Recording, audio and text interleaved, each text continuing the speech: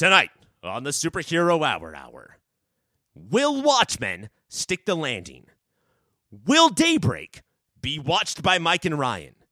And will Star Wars, a movie that is not based on comic books, but has had comic books come out based on it since the movie came out, be reviewed by Mike and Ryan? The answer to all of those questions and so many more on tonight's Superhero Hour.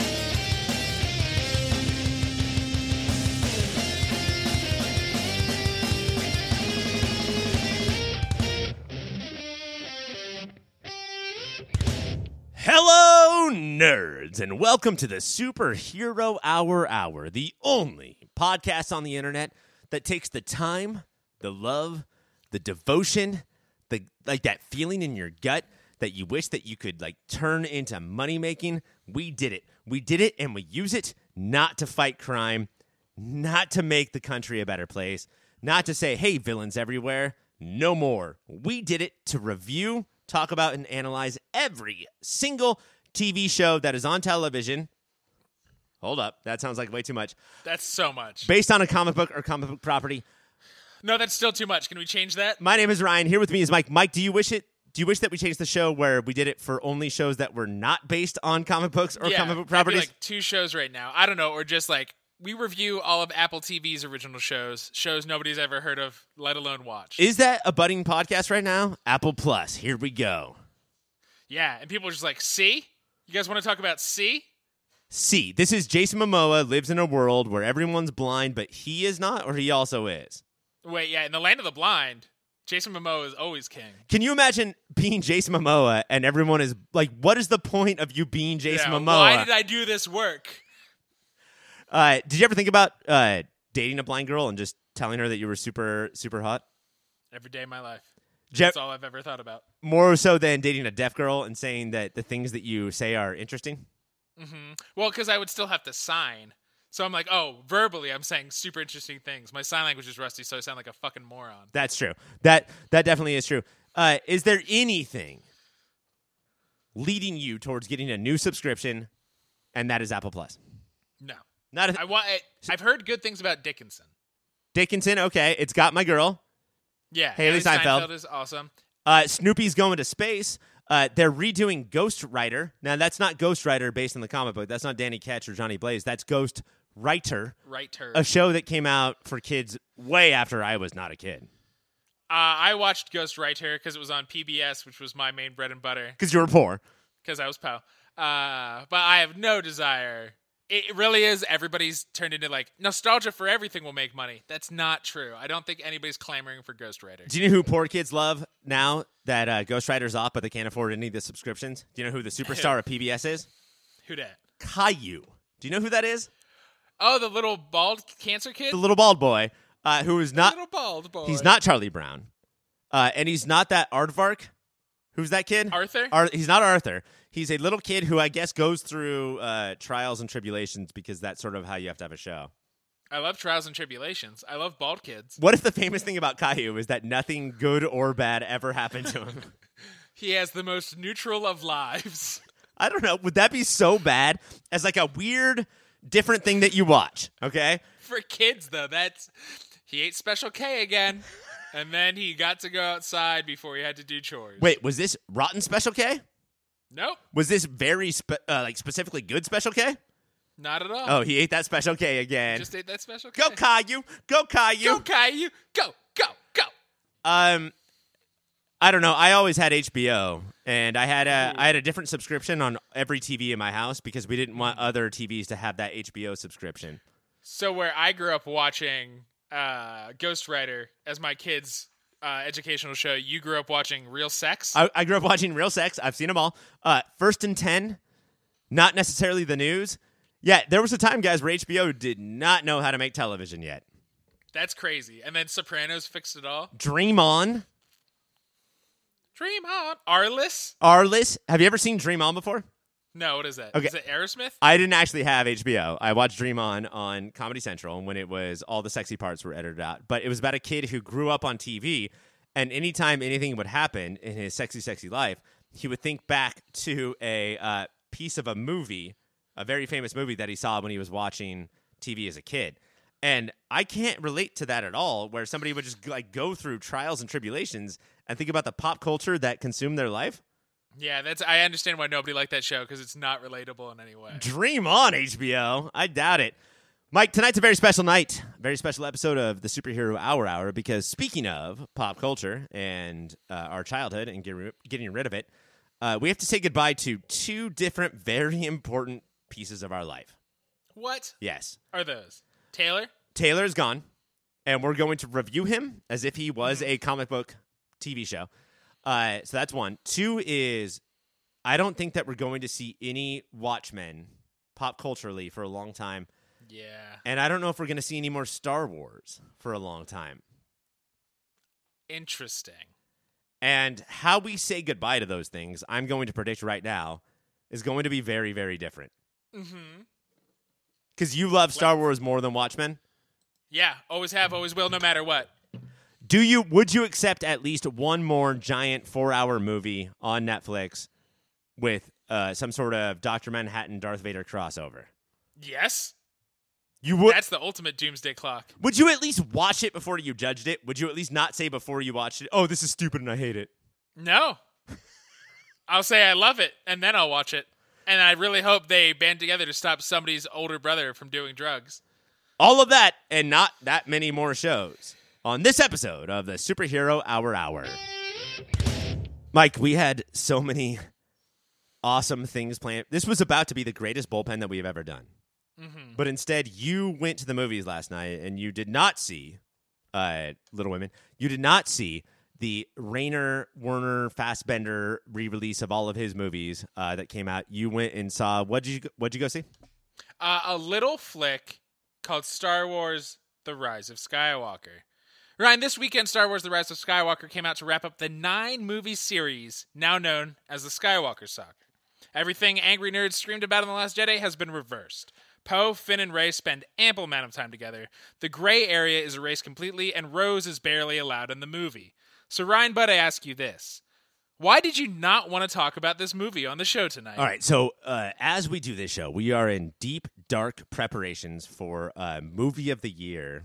That's a different podcast that you and I are on, 2019.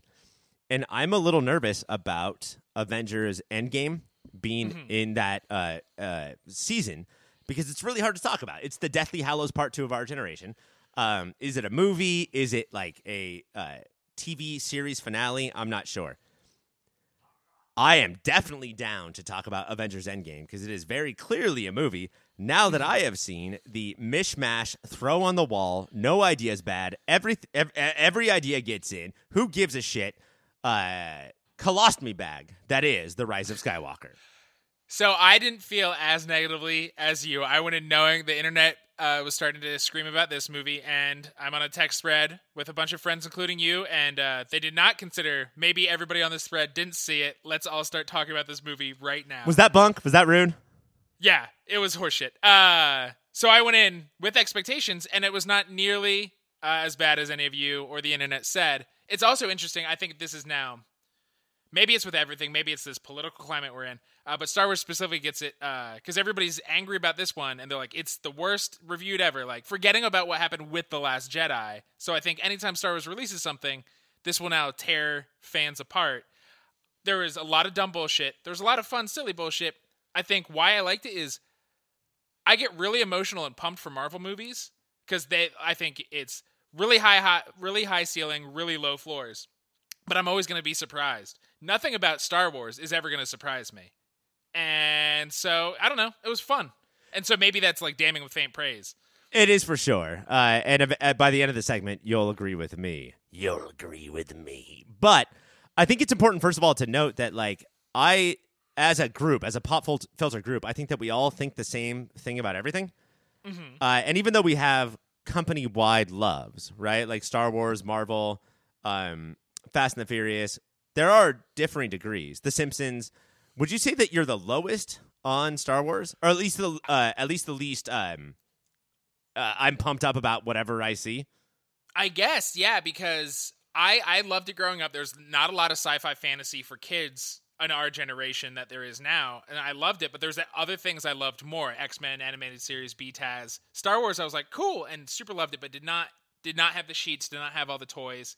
I think a part of it, too, is that for Star Wars is, to me, as I think Game of Thrones is for a lot of people when it was popular, in that it was sort of my only sci-fi fantasy thing where you had dozens, right? Like, Star Wars was just one of many, many things that you grasped onto when you were a kid. Yes, most of them were novels that nobody ever wanted to talk about because they hadn't read them. Because they were novel. Even unpopular for nerds. But, so the flaws of this movie are pointed out. I do think Rian Johnson added interesting gray area that's just never been in Star Wars, while still every future generation gets a little more complicated because nuance has to be added because you have to now look about what your parents and their parents did and move on from that. And I thought Last Jedi did interesting things with that. This did do some erasure, except for a thing that bugs me in all fantasy is, let's all forgive Ben Solo for the millions of people he's killed because now he says, I'm sorry. Like, he's Hitler, right? Like, yes. I know that's how I lose arguments, but like his mass murder is up there with some of our planet's worst dictators. For Rey to be like, hey, I always wanted to take your hand even though we never really met, that's insane. Unless you go through him like using the Force to seduce her. But this movie was saying specifically, no, they do belong together. So she was choosing to try to get with baby Hitler. Okay, that is true. But I think that, and a lot of people who are defending Rise of Skywalker are saying, no, this is just like every other movie. A lot of people who are insulting Rise of Skywalker are like, no, here's how other movies did it different. I just have one sort of basic law of filmmaking. Like, if I had to pick my one true north, it's just that, like, stories sort of work in a certain way that has been the case since the dawn of man. And I sort of made this case with Endgame, but now I can't because I sort of see how structured it was. This was a fucking race against end time. Like, they just knew that it could only be 2 hours, 31 minutes, and they were racing against that. It was every single idea poured into it, and there was it really is a clinic on what stakes are and how some things can be important because other things aren't, and then also how it doesn't matter who wins if every character is just this vanilla two-dimensional sprinter sprinting towards the finish line.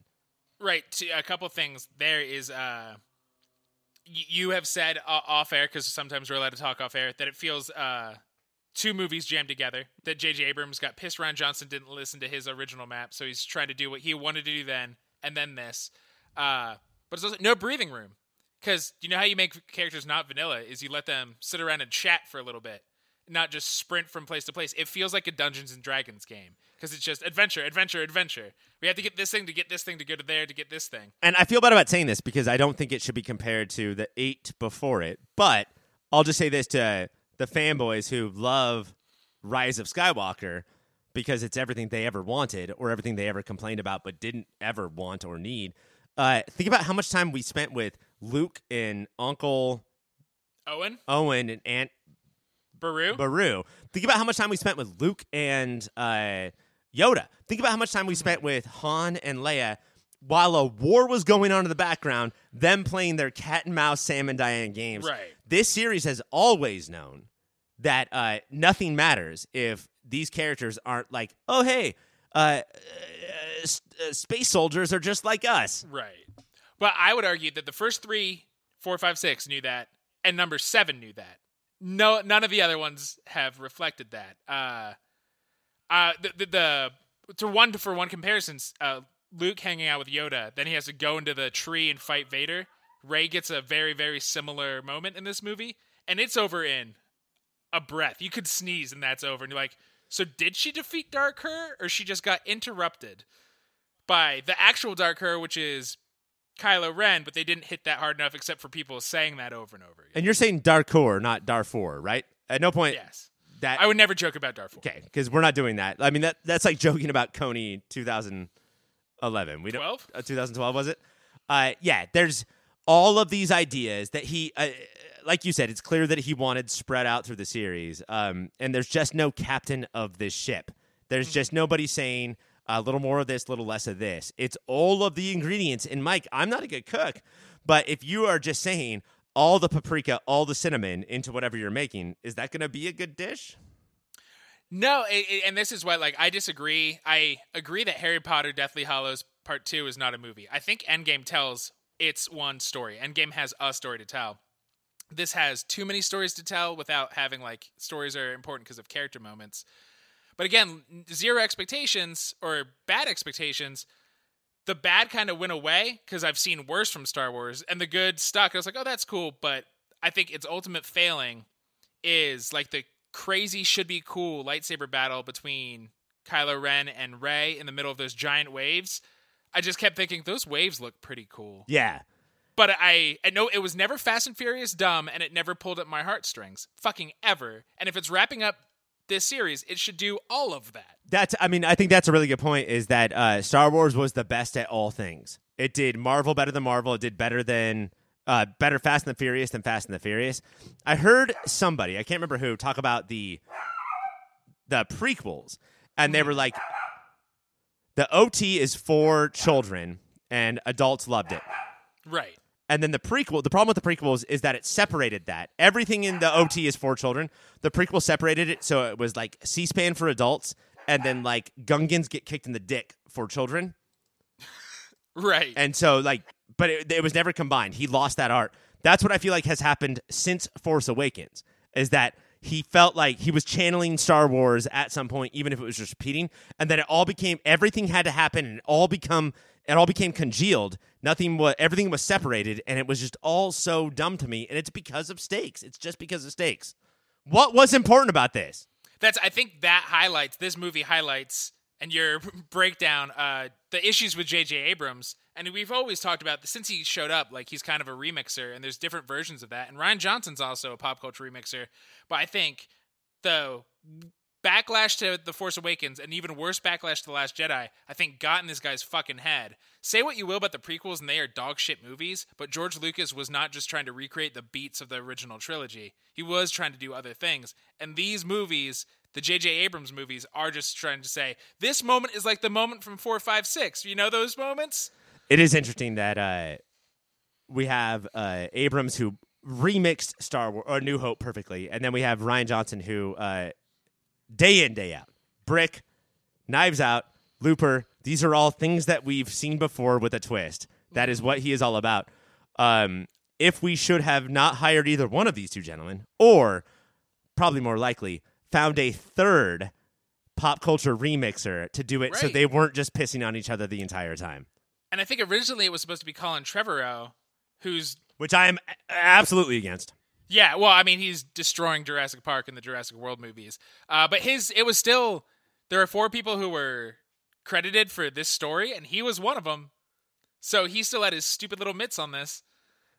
To me, and I am siding, I don't know where you are or if you even need to, but I am siding with Rian Johnson. I think he's a better filmmaker. I like The Last Jedi a lot. I think that he took time to point out how Star Wars might need to change. I can't believe that then J.J. Abrams, hurt as he was from this, took time out of the last episode of the Skywalker saga to give Rian Johnson the middle finger. Right.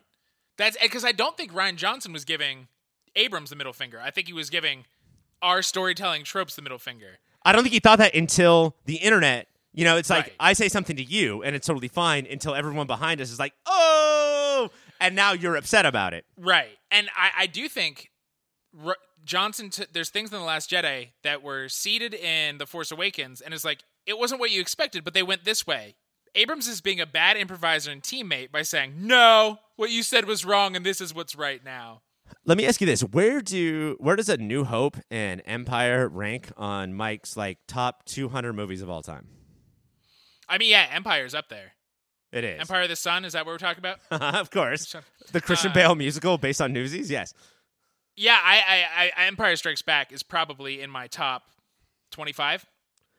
I just wonder if a lot of this is because I see a high ceiling and a I don't know, and am so nervous about the floor for Star Wars, and you sort of cap it at like, they can be kind of good, they can be kind of bad. Who gives a shit? Well, that's why I think even the sacrosanct original 3 have stupid fucking moments in them, and people talk about them like they don't, and that's just know what you're in love with, and often that's stupidity. I'm having deja vu. I feel like I'm saying that on a lot of the shows we're doing lately. There's dumb bullshit here, and there always has been, and that's great. I love the new little droid hacker who's super stupid and adorable. That's the polite perfect. one? The very polite? Yeah, the very polite one. That feels like great and weird in Star Wars versus the new droid, BB-8's BB-8 seems like, you guys love little droids, right? I'll give you even another little droid. Like, and that's the bad move. So he doesn't even know what's supposed to work and what's not. First of all, here's a question. Mandalorian is the best thing that Star Wars has done since Empire. Not a question.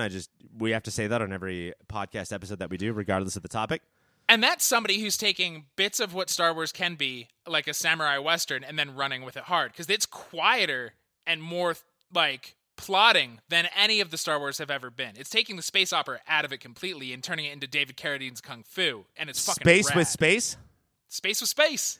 My final question, Mike, is what do you want now? What is your hope, your new hope, and what is your suggestion?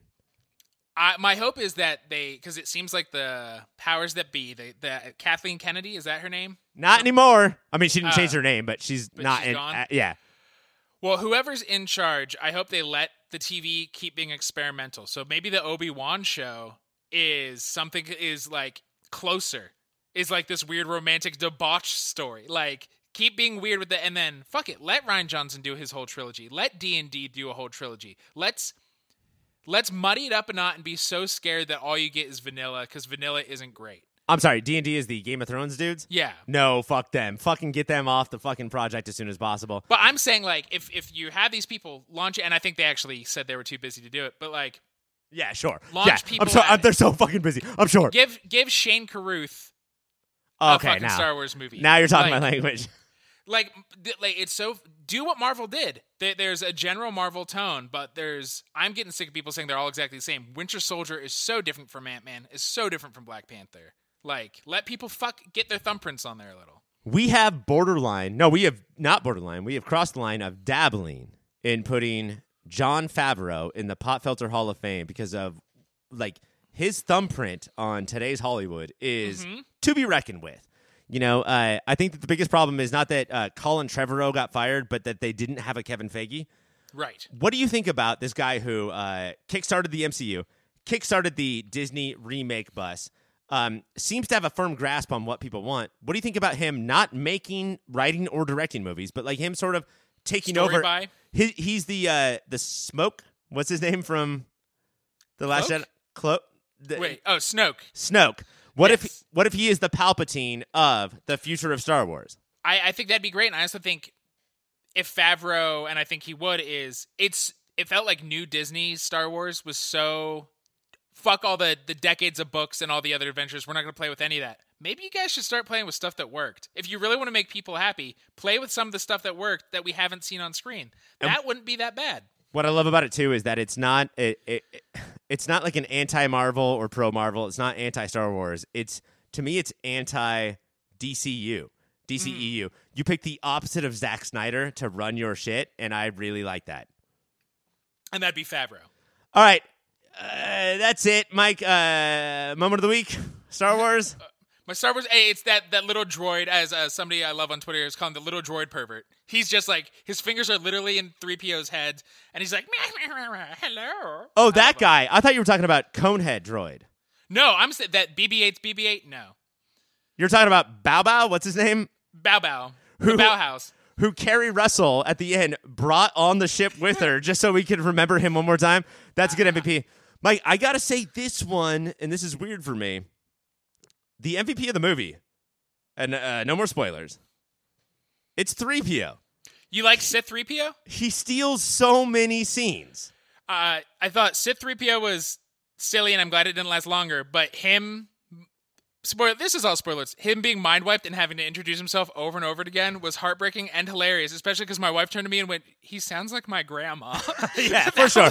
No, Alzheimer's, hilarious.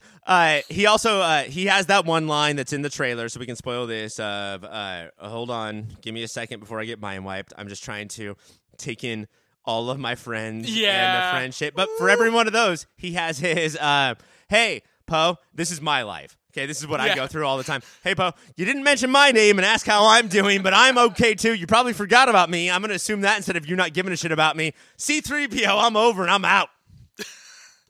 So that's the... Fuck all of it said. Jon Favreau should just direct a C-3PO standalone movie. That's what comes out next summer. My dinner with C-3PO. With C-3PO and Wallace Shawn. This whole bullpen has been a stall, so we don't have to say goodbye to Watchmen. But when we come back, we're saying goodbye to Watchmen. Gather round, people, wherever you roam, and admit that the waters around you have grown, and accept it that soon you'll be drenched to the bone. In the conclusion of Watchmen, it's confirmed that Fate is True's father. We learn she's behind the cavalry plan to steal Manhattan's power so she can really steal it. And Lori, Looking Glass, Adrian, and Angela have to team up to stop her. Taste buds, and by taste buds I mean Mike, right? You got that? I'm talking to you. You got to answer this. Are you ready? Okay, I was going to wait for Taylor, but okay. I ask you this. How did Watchmen stick its landing? And how did the story as a whole compare to the political gray area of the source material? And how will the podcast try to ask a question about a finale that doesn't include the term stick its landing? It never will. Let's just embrace that now. Every finale will say stick its landing. It's not going to fucking happen, all right? We just need to know if it stuck its landing or not. Did it stick its landing? And it's so this is right now a series finale. That's how we're going to treat it. I think so, yeah. I think that's best. That's how Lindelof is treating it. That's how the Hollywood Reporter is treating it, and Lindelof. And also, it's best for our hearts and brains to just think that this is it. It was one of the best series finales. Series finales are a fucking wash, Ryan. It's really hard for shows to pull them off. And Watchmen, instead of trying to be like, remember all your favorite moments with these characters, just said, let's finish the story we're doing. I mean, it's weird. I want to talk to you about The Rise of Skywalker. That's sort of like a series finale. I guess we don't have time to talk about that. So we don't. I'm going to say things that are weird, but that was closer to a TV series finale because the story goes out the window in order to do, hey, everyone's come back, and we're all hugging and saying good things. There was even a shot of Ewoks. At no point did Watchmen do, even a shot of that guy who sold the kid newspapers in the graphic novel. Or what if, as the shrimps were falling to destroy True's invention, it cut to, pirates on a black freighter going, oh, look at them fall. Arr, they're falling, they are. Arr, icy shrimps from the bottom of the sea. What's Red Lobster's Force Holiday? It's like a shrimp-tastic or... Lobster Fest. It's Lobster Fest it is, I guess. I fucking love Lobster Fest. You do not besmirch Lobster Fest in my presence, good sir. But you go when you get a salad every time. Get some lobster while you're there. No, I just like to be around the smells. Get some lobster while you're there. Well, so going to the gray area, it's the very few people it feels like feel like they're allowed to say anything bad about the show, as they should. But people are saying... The bad I have seen, the criticism is that the comic ended very gray still. Was Rorschach right or wrong? Was Vate right or wrong? And that this wipes away. And I think those people are idiots. True, it's just other people's take on what she would do with Dr. Manhattan's powers. And everybody's saying he could have done more. He could have fucking done a lot more to help the world. I don't think this ends cleanly. I did not expect Louis Gossett Jr. to, when everything is okay... Angela let him stay in her house. He has free room and board. And before he goes up to bed, he's like, yeah, but just so you know, your husband could do a lot more. Good night. I did not see that coming. Sorry you had to watch him die. But there's a couple things going on with the gray in this episode, I think, if I can fight back against the internet. One, as we talked about last week, the series finale was last week when we saw Cal and Angela's relationship. That was a conversation that you and I tried to have despite Taylor only wanting to talk about a future episode that didn't exist yet. And two, this show has done a lot of things of maybe conservatives are not right, which is true. They're not. But also liberals aren't. And so we don't get defeating bad guys at the end. We get to watch a bunch of conservatives, racists, fry. Like they all go, which is awesome. They all go away, and that is great. That is they're so clearly the villain. But then we also get True, who has become obsessed with her progressivism and narcissism and liberalism, try to fix things in a way that's as severely liberal as the 7th Cavalry was severely conservative. And what I liked is with Lori and Angela, who have been adversaries, teaming up, and Looking Glass, who's been kind of jumping through, and then Veet, who's always the ultimate villain. They have to team up because there's a greater villain, there's a greater threat, and then Adrian thinks he is just great. To reflect back to The Rise of Skywalker, everybody's like, Ben Solo's great now. Laurie's like, I don't give a shit what you just did to help us. I'm arresting you. You still killed 3 million people. And he's like, what? And yet you remember, he's not getting redeemed. As he said earlier in this episode, he is also a raging narcissist. Yes, because always the point of everything that we ever watch is extremism is bad. And Watchmen had a lot of different themes. It had the theme of that trauma carries through generations, whether it's like through DNA, whether it's scientific or not, trauma does. It's pointing a looking glass, if you will, or a mirror man at America and saying, you think that we're just okay with how we treated black people? That's not true. These are all themes that are running through Watchmen, but the ultimate theme leaves Angela, Adrian, what's her name? Lori, Looking Glass, all at the same point where they're the only non-extremes. They're the ones that watch the extremes kill each other or themselves and say, oh, we did it by letting them kill themselves. And then turning around and saying, oh, wait, you know what, though? Adrian, you are actually extreme. You actually are fully on one side, and you got to get got.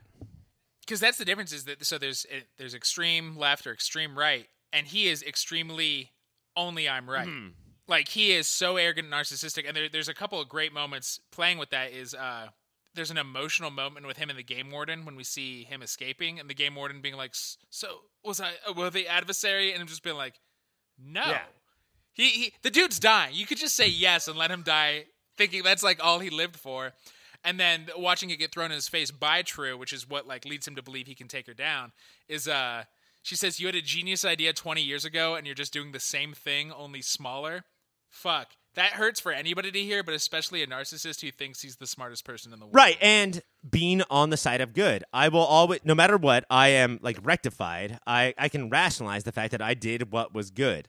And there's always there's always a plan B. There was always something else that could be done. Or you did plan A, the severe thing, the thing that made you an extremist, but now you have to get got for it. Like, you can't just walk away from that. And that's something that I think that Lori and Angela and Looking Glass and everybody knew. Right. There are consequences to your actions. So anybody saying this is throwing away what the comic built, I think the comic just ended. But we just didn't see consequences. There is no end. Nothing ever actually ends. We're going to see the show again next year, baby. Nothing ends. I will do that, especially in like the holiday season when we have no shows to watch. If you want to rewatch this exact season, I will definitely do that. I'd be down with that. But no, when you're comparing the show to the comic book, you have to take a step back and realize that it may not have the exact tone, the exact feeling, but most of it is there. It may not be careful of squids or are bad guys good, but it's also like, should you run into things as fast as you can with your opinions already set? Or should you maybe go slow, dip your toe in first, and wonder what will happen? And it would be such a worse show if he was trying to, not Snyder-wise, panel for panel recreate it, but recreate the exact, like, 2019 is different than 1980, whatever. Alan Moore was a British dude. Damon Lindelof is not. Like, there's things that are different enough that I think Lindelof is such a fucking genius to update it in the perfect amount of ways to make it matter here and now and feel important, which is what Moore did originally. Well, let's go over the ways that it is similar. Like, what things did Lindelof clearly take for the finale and the entire season? It's clearly like the extreme measures. I don't have that. I don't have that written down. Are we allowed to just be quiet for 2 minutes, Ryan, while we think? Let's take a 2-minute break, and if you can, while you think, just make like what you think elevator music sounds like. I didn't get the connection. I didn't think about this whole series until this episode that Looking Glass is in some ways Rorschach's spiritual successor. Mm-hmm. But him taking out Adrian at the end is what Rorschach wanted to do. The difference was Looking Glass had a little more flexibility than Rorschach, so he's somebody who grew and changed and was more thoughtful than Rorschach ever. Right, he's Rorschach plus 30 years of knowledge Yes. and time, and I mean Rorschach. I don't think it's a coincidence that his mask is black and white. Rorschach himself is very black and white, and Looking Glass as a silver person or gray person is able to make different decisions about what should happen. Reflecting the world back on them is, I mean, and there's that. Their mask is, Rorschach is, you're going to see whatever you see in my nonsense, versus Looking Glass is, you're going to see a warped version of you. That's more specific and different and nuanced, I'd say. All right, let's go to Jeremy Irons telling his peon that masks make you. I think that we have two major, not themes, but motifs here of masks and eggs, right? I think those are the two big items that Watchmen is trying to sell us. Masks make you more evil. How does that make it connect to the comic book, and how does that make you reflect on the entire series? The comic book was saying superheroes aren't that super. It's saying the same thing. Masks don't make you great. People are still pretty shitty at their core. So I'm saying masks make you evil. Yeah, because you don't have to look at somebody really in the eye. You get to hide who you are and do terrible things to them. I mean, it's not just comparing superheroes to the KKK, but also like internet trolls. You know, that's your mask, and that makes you as terrible as you think you can be. It's empathy defeating when you wear a Right. mask.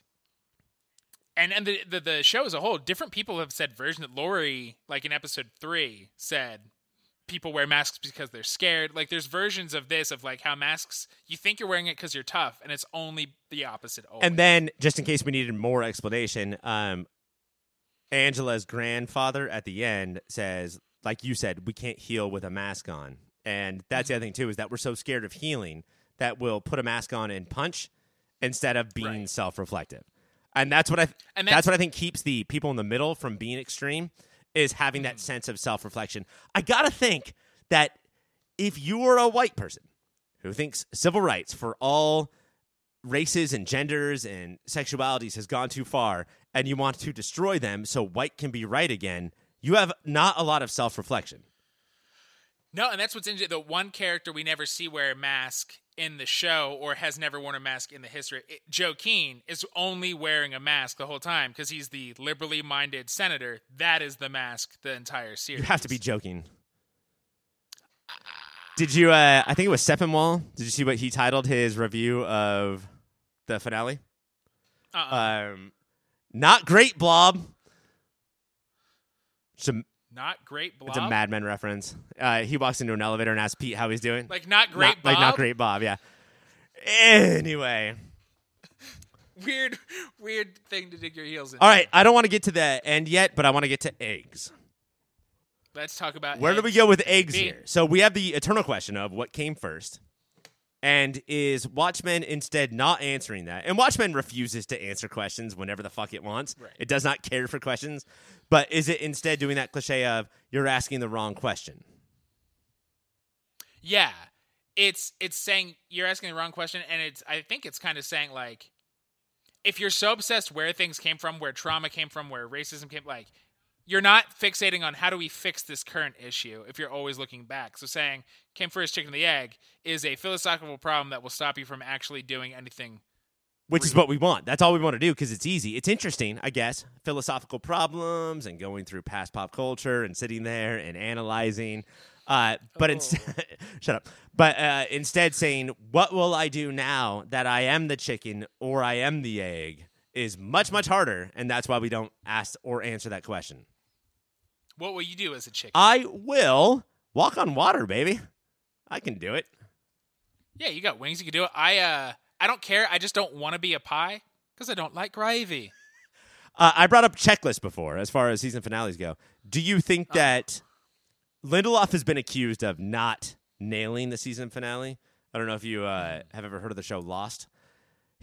He also had a lot of say in Leftovers, which I think is one of the greatest series finales of all time. Mm-hmm. This was good. We're both going to say this is good, right? Yes. It's not which came first, the chicken or if this was good. This was good. But did you feel more of a checklisty, we got to perfunctory stuff more than other episodes, which could just go wherever and whenever they wanted to. I mean, inherently wrapping up a story, there's certain things you have to do, like wrap up a story. But I didn't feel that perfunctory. I guess, like, Angela and John got a loving moment. But other than that, like, we still got an origin story. We got Lady True's origin in this season finale. So that was him saying, fuck you and your checklist. I did not feel that much perfunct. I mean, the cavalry is basically gone. But those all felt pretty natural. It didn't... Everybody teaming up after going in separate directions forever. I'm trying here to figure out what is checklisty. Checklisty, I think, is... I was nervous at about the halfway point because we were all clearly going to meet in the center of Tulsa. Which is, I think, where, like, the most death took place in the... that black cleansing of Tulsa that we started off with. Right. So we have this hub, and now we're all getting, like, Jeremy Irons is here, and Angela's here, Dr. Manhattan's here, and we're all going to party here. That feels checklisty.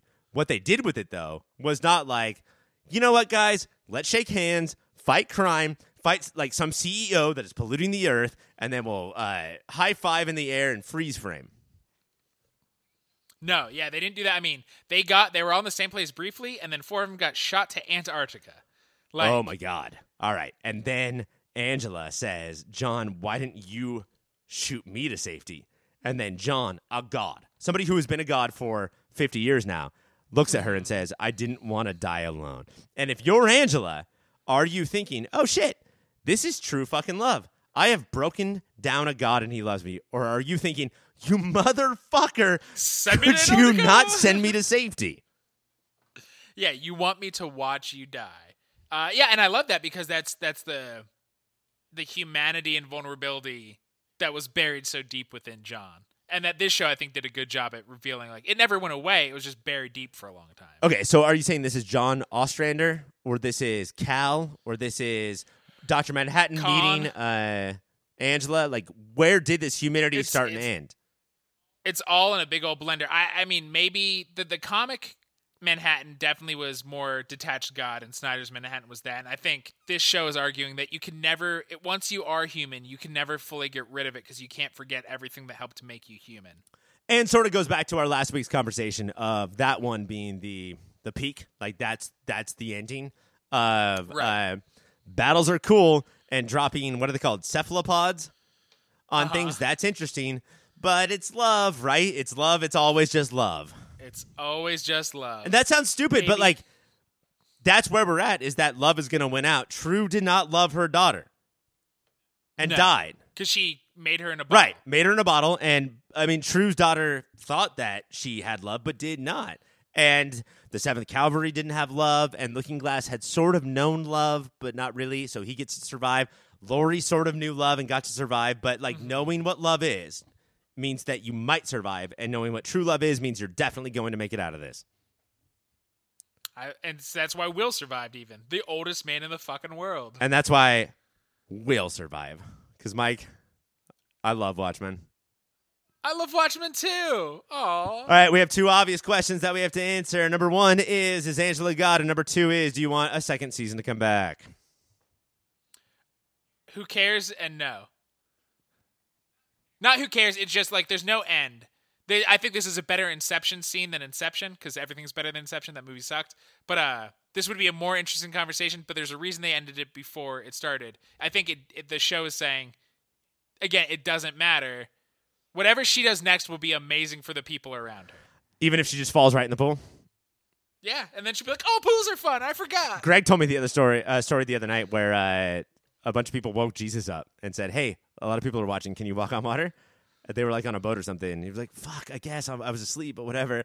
And then tried to do it and then fell right into the fucking ocean. I like that. Third question, final question, Mike. We've talked about this a bunch before as we were covering the entire season. Is there a reason to do shushies this year? Because Watchmen's just going to... I mean, I would like to see who wins, like, best fart or whatever. Nope, it's Adrian Veidt. Fuck. Well, let's do the Watchies. We'll do the Watchies. What if... We'll call it the Watchies, and just everybody knows the real winner is something from Watchmen, and we'll say what it is, and we'll say it'll be the runner-up. Okay, cool. Everybody, but like you're now ineligible, Watchmen, for the first time in awards history. Too good, assholes. Yeah. Sweet. When we come back, the rest of the shows. And now we're here in the pull list where we talk about every other show that came out this week. Mike, we're going to start off with Runaways. Cool. Did you watch it? I did. Did you? Oh, wait, I'm getting a memo right now. The third season of Runaways kicks off in a dreamy dreamland as we see Chase, Chase's mom, and Carolina's world of happiness. Nico's dream is less happy as she gives us our first glimpse at Elizabeth Hurley as Morgan Le Fay. Meanwhile, the rest of the Runaways try to figure out who else has had their body snatched by the perfectly nuclear family of aliens taking over. Taste buds, I ask you this. Does Runaways' hour-long runtime feel longer than any other show's hour-long runtime? No, every show's hour-long runtime. I felt like I watched this episode for like 2.5 hours. It would be a better, punchier show if it was only half an hour. Ryan, I don't know if people know, but you and I have another podcast called The OCD that they should subscribe, rate, and review wherever they get their podcast. Not just listeners of this, but creators of the Runaways. Don't know that we have that podcast? No, they should subscribe and listen because I think that the OC might help out the Runaways a little bit. And it's crazy because it was Stephanie Savage and Josh Schwartz are both songs. I wonder if it's been too long since they was kids, or all the superhero bullshit made them forget what they were best at, which is interpersonal drama. Breakfast nooks. There's no goddamn breakfast nook here.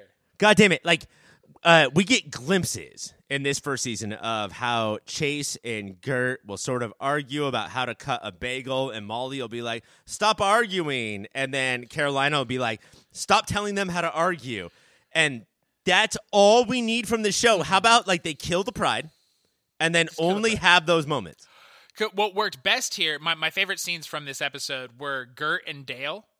Dale has realized how crazy not just the pride is, but his wife has been, because maybe she's taken over by an alien. So he kidnaps Gert, who does not like him, and Old Lace, and they're in this cabin, and their back and forth is playing to both of their goofiness. It's all perfect father-daughter, but in a switching power dynamic and playing with the... Here's what a normal parent relationship is. Here's what it's like with superpowers. Those scenes worked better than any of the scenes in this show. This may be confusing to hear us say this, especially if you've listened to us while we reviewed Marvel's Netflix shows, where we just said, please do something ever. But those shows were not like showrun or created by Stephanie Savage and Josh Schwartz. Right. They are... These guys are doing too much plot all of the time, and I really just want them to chill. And at the end of the first episode, they're not all together. And so then I'm thinking, like, so I have to go through at least another hour of this shit. Mm-hmm. But, and yet, the best moments were very little specific character moments. Zavin getting more in with the group and her and Molly hanging out. That stuff's starting to work for me. Molly's, is she MVP? Have we decided that? I mean, she's always been LVP up to this point, so... She's always been LVP to this point. Molly? Yes. Yeah, I didn't realize that. I liked their interactions a lot, but yeah, it's all the very, like, character-based stuff. I love that Tina, whoever the actress playing Tina, loves this new personality. Absolutely, yes. And I think that Nico, the actress playing Nico, has always been our MVP, but her mom having to act like the worst of what Nico could have become if she was just like a phone-addled idiot teenager. I like to watch actors have fun, and when you are screaming lines at each other that are just about plot, no one's having fun with that. But if you are a young, vivacious teenage alien figuring out everything the human body can and can't do, that's going to be fun to play. You can tell in Nico's mom's performance that she also has a teenager that she's not a super big fan of. Loves her like a daughter, but so sick of her bullshit. Has a lot to make fun of, yeah. Do you think, so this show is going to introduce real magic in Morgan Le Fay, who I erroneously called Elizabeth Berkley last week. It is Elizabeth Hurley. Are you worried like Pride is not going to go away and now that it's going to do even more because it's going to be juggling two things? Well, we always assume that anytime we're watching a show where we're like, there's two groups going on, they will eventually come together to fight a third yet mentioned party. We already have Chase's mom and Carolina's mom on the team. They are now Runaways, you know, so I guess more and more of Pride is either going to come to the Runaways or go away so that they can fight Morgan Le Fay. But yeah, I guess it'll be interesting to see how it decides that Morgan Le Fay is even worse than Jonah and the aliens, because they are fucking despicable. They are.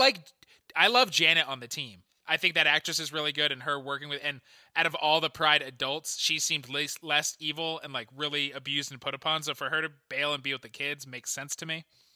Yeah, for sure. And Morgan is going to have to do not just like evil stuff, but like really passive aggressive shit to take over Jonah, because Jonah was basically a dad, like a terrible parent times 2. Right. It's going to be hard to upend that in a show about teenagers. Do you have a moment of the week? My moment of the week, Mike, is I always find it interesting when you realize that not only are you in an idealized situation, but also want no more of it. And for Chase's mom, Chase is basically married to the villain of the show before villains took over his body, and then the villain of the show after. Jonah is just inside of his body. So we have double villain here. And not only is he being nice, but Mike, do you want your crepe? Please eat your crepe. Do you want your crepe? Hey, Mike, how about another crepe? How many crepes can you eat? If you can only eat 7, I'll make an 8th. It's the review version of crepe eating.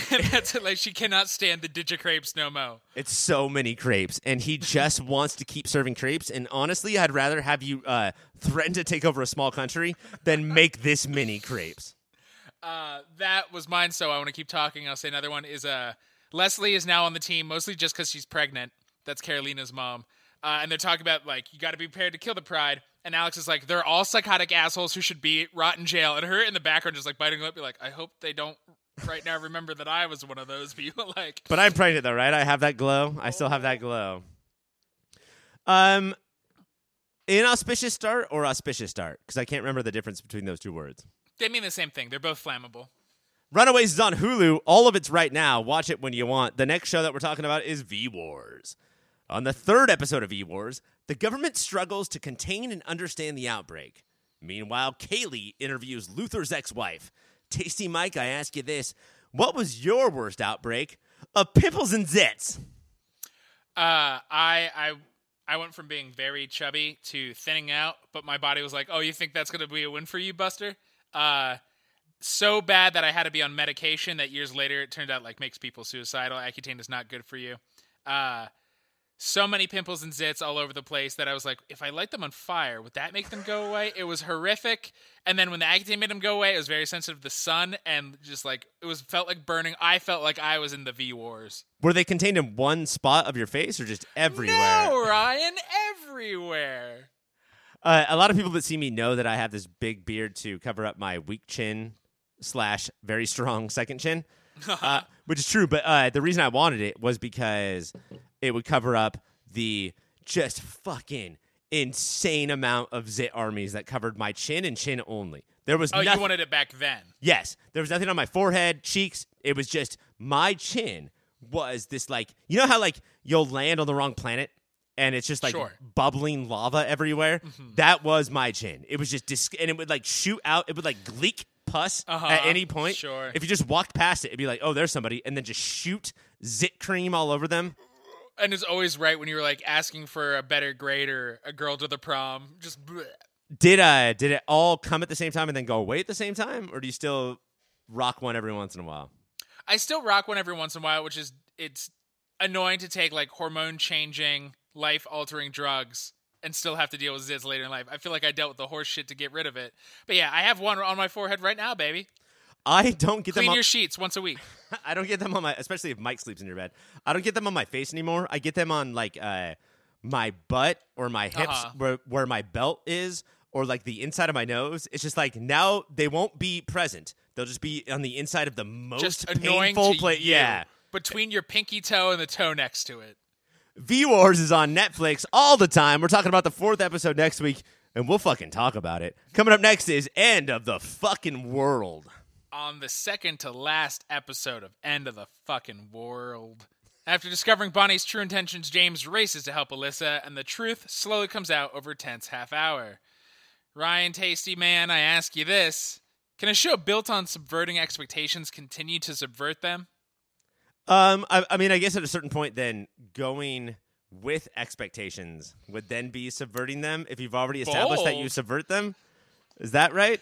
There's a moment, I thought this was a great half hour of television. The three of them just in the diner dealing with each other in different ways, and with the fucking narcissistic shitty cop who just comes in and out throughout the episode, was awesome. And so many of the things, all we want is more of our stuff to be like Dinner with Andre. I think that's the underlying theme of our entire series. It was fucking excellent. And then Bonnie straight up shoots James and Alyssa in the head. And because it's this show, I was like, oh, fuck. There's still another. Oh, fuck. But it was all in her head. And I was like, oh, that feels like what a normal show would do. All right, let's talk about this part then, because that is something that shows do often now. I think the first time I saw it was High Fidelity would do this thing where things seemed like they happened, and then they didn't. It was just all in your head. And now it's sort of a trope and kind of a lazy writing. But you're right. This show could trick me into thinking that it happened. And also the wait. Like, they added an extra 10 seconds of wait before we got Alyssa and James back that I didn't know what was going. I like, oh, are they dead? No, they're not dead. Oh my God, are they dead? It was crazy. Just seeing their blood and brains drip off of blinds for way too long. But they do wake up, and then the cop just does go away. He calls other cops, right? Yeah. He doesn't handle the situation himself. He calls other cops, and then they do talk Bonnie into the fact that she might be the bad guy. The way that she handles that, unlike James and Alyssa, who are cool with being the bad guy, is to attempt suicide, which they wrestle her out of, which means now the three of them have fought to be on the goddamn same side, and Mike, you were right this entire time. We're going to get one episode of them versus all pedophiles. I don't know who they're fighting, but they're going to fight somebody. All cops. I've got a couple questions for you. I don't live in England. I've never been to the UK. What is weirder to you? The fact that Bonnie, I think, or somebody orders a glass of water, and Alyssa straight up says, there is no ice in the entire restaurant. Like, is that a British thing? Do they just not have ice? That I thought that was like Alyssa being passive-aggressive, but you're right. It might be weird British shit. Or Bonnie orders a scone, and then Alyssa says, do you want jam? And she says, no jam. I will eat this sandy, taped together, dry biscuit, mouth unwatering piece of shit with no jam. You see, that's not British. Brits love their clotted cream and jam on their scones. I think that's Bonnie saying, no, I'm not going to let you leave the room again. Not going to let you leave the room. In fact, I'm going to prove to you how tough I am. I'm going to eat a scone with no jam. I wish she was just like, and just like coughing out powdery, dry dough. Would you prefer this to be a movie called Scone Jam, where aliens come down to fight British cartoons at cricket? Yes. Of course I would. Me too. Moment of the week? James is in the kitchen grabbing various knives and like quietly debating which is the best knife to protect Alyssa, while Alyssa is freaking out or accepting death while talking to Bonnie outside, and then him deciding to go for the biggest knife he can see and tripping over every metal utensil. Pulling a real Mike. I love that shit because I like seeing myself represented on the screen. Right after that, my moment of the week is Alyssa says a thing that she said dozens of times throughout the season, which is, I've never been so happy and so sad to see someone. But this point where James is there and he's your hero. And this is when it really hit of like, oh, cool. Oh, fuck. All at the same time. Yes. That's end of the fucking world. That is, we have one left. We're going to review that next week. It's still all on Netflix. Your next show, final show? Daybreak? Final show, Daybreak. On the penultimate episode of Daybreak, Josh and Eli head back to the high school for very different reasons. Meanwhile, Principal Burr lays down the law and seeks help from the smart kids. Mike, I ask you this, was there ever a time in your life when you could be considered a smart kid? I was always like the dumbest of the smart kids. I was the kid in the AP classes who everybody was like, how is he in these classes? You could have owned the dumb classes. You could have been the king. I could have destroyed it, but I did not have that kind of parents. So instead, I was the kid who was in AP classes, and everybody, including teachers, are like, why? I mean, his sister's very smart, and we're never going to look at his actual homework and how he's good at things. Let's just put him in all the smart classes. Just put him in, even though we were never in those classes. You? It's a lot of pressure. I was put in the smart classes very early, and that, I think, started my whirlwind of going straight to the bottom as fast as I could. You can't put that sort of pressure on a kindergartner to say, like, hey, these classes are smart. You have to do this. I was like, fuck that. I'm out. You just were like, this whole system's bullshit. I'm going to coast through life. I moved straight to Boston, and I fucking mopped up Harvard, and the rest of my life is history. History. Mathematics and history. Mike, that show is almost done. We're going to talk about the series or season finale next week. Mike, that's all the show that we have. Here to tell us about the websites that we like is Mike. Hey, yourpopfilter.com is where all our stuff lives. Yourpopfilter.com/Amazon is where if you need last minute Christmas shopping like I do, go there. It helps us out. It helps you out. Patreon.com/yourpopfilter is where all our special stuff lives. Just give us a little cash every month and you get extra bonus stuff. Here to tell us about the other podcast that we have is Mike's wife's impression of Ryan. Well, you should just go to wherever you listen to your podcast and get the OCD or Movie of the Year or the Superhero Hero Hour and rate and subscribe. Podcasts are dumb. Thank you so much. Here to tell us about social media is Ryan's impression of Mike's wife. I guess if you're still on social media, even though it's not even that cool, you could go to @yourpopfilter on Twitter and Instagram. And I don't even know why you don't use TikTok, because it's the only cool thing in the world. All I want to do is TikTok till the clock don't stop. Thank you so much. And then here to tell us about ways to contact us is Ryan's wife's impression of Mike. Thank you so much for that. Yes. What you can do is you can email us, contact@yourpopfilter.com. We will get your email. And if you agree or disagree with anything that we said, please send that in and we will read you out online. Mike, come back. Are you there? Yes, I'm here. Next week, we're ending the end of the fucking world. What? And we will not talk about Star Wars, but somehow we're probably still going to talk about Watchmen. Probably. Keep safe. Straight gay JPEGs dads watch movies.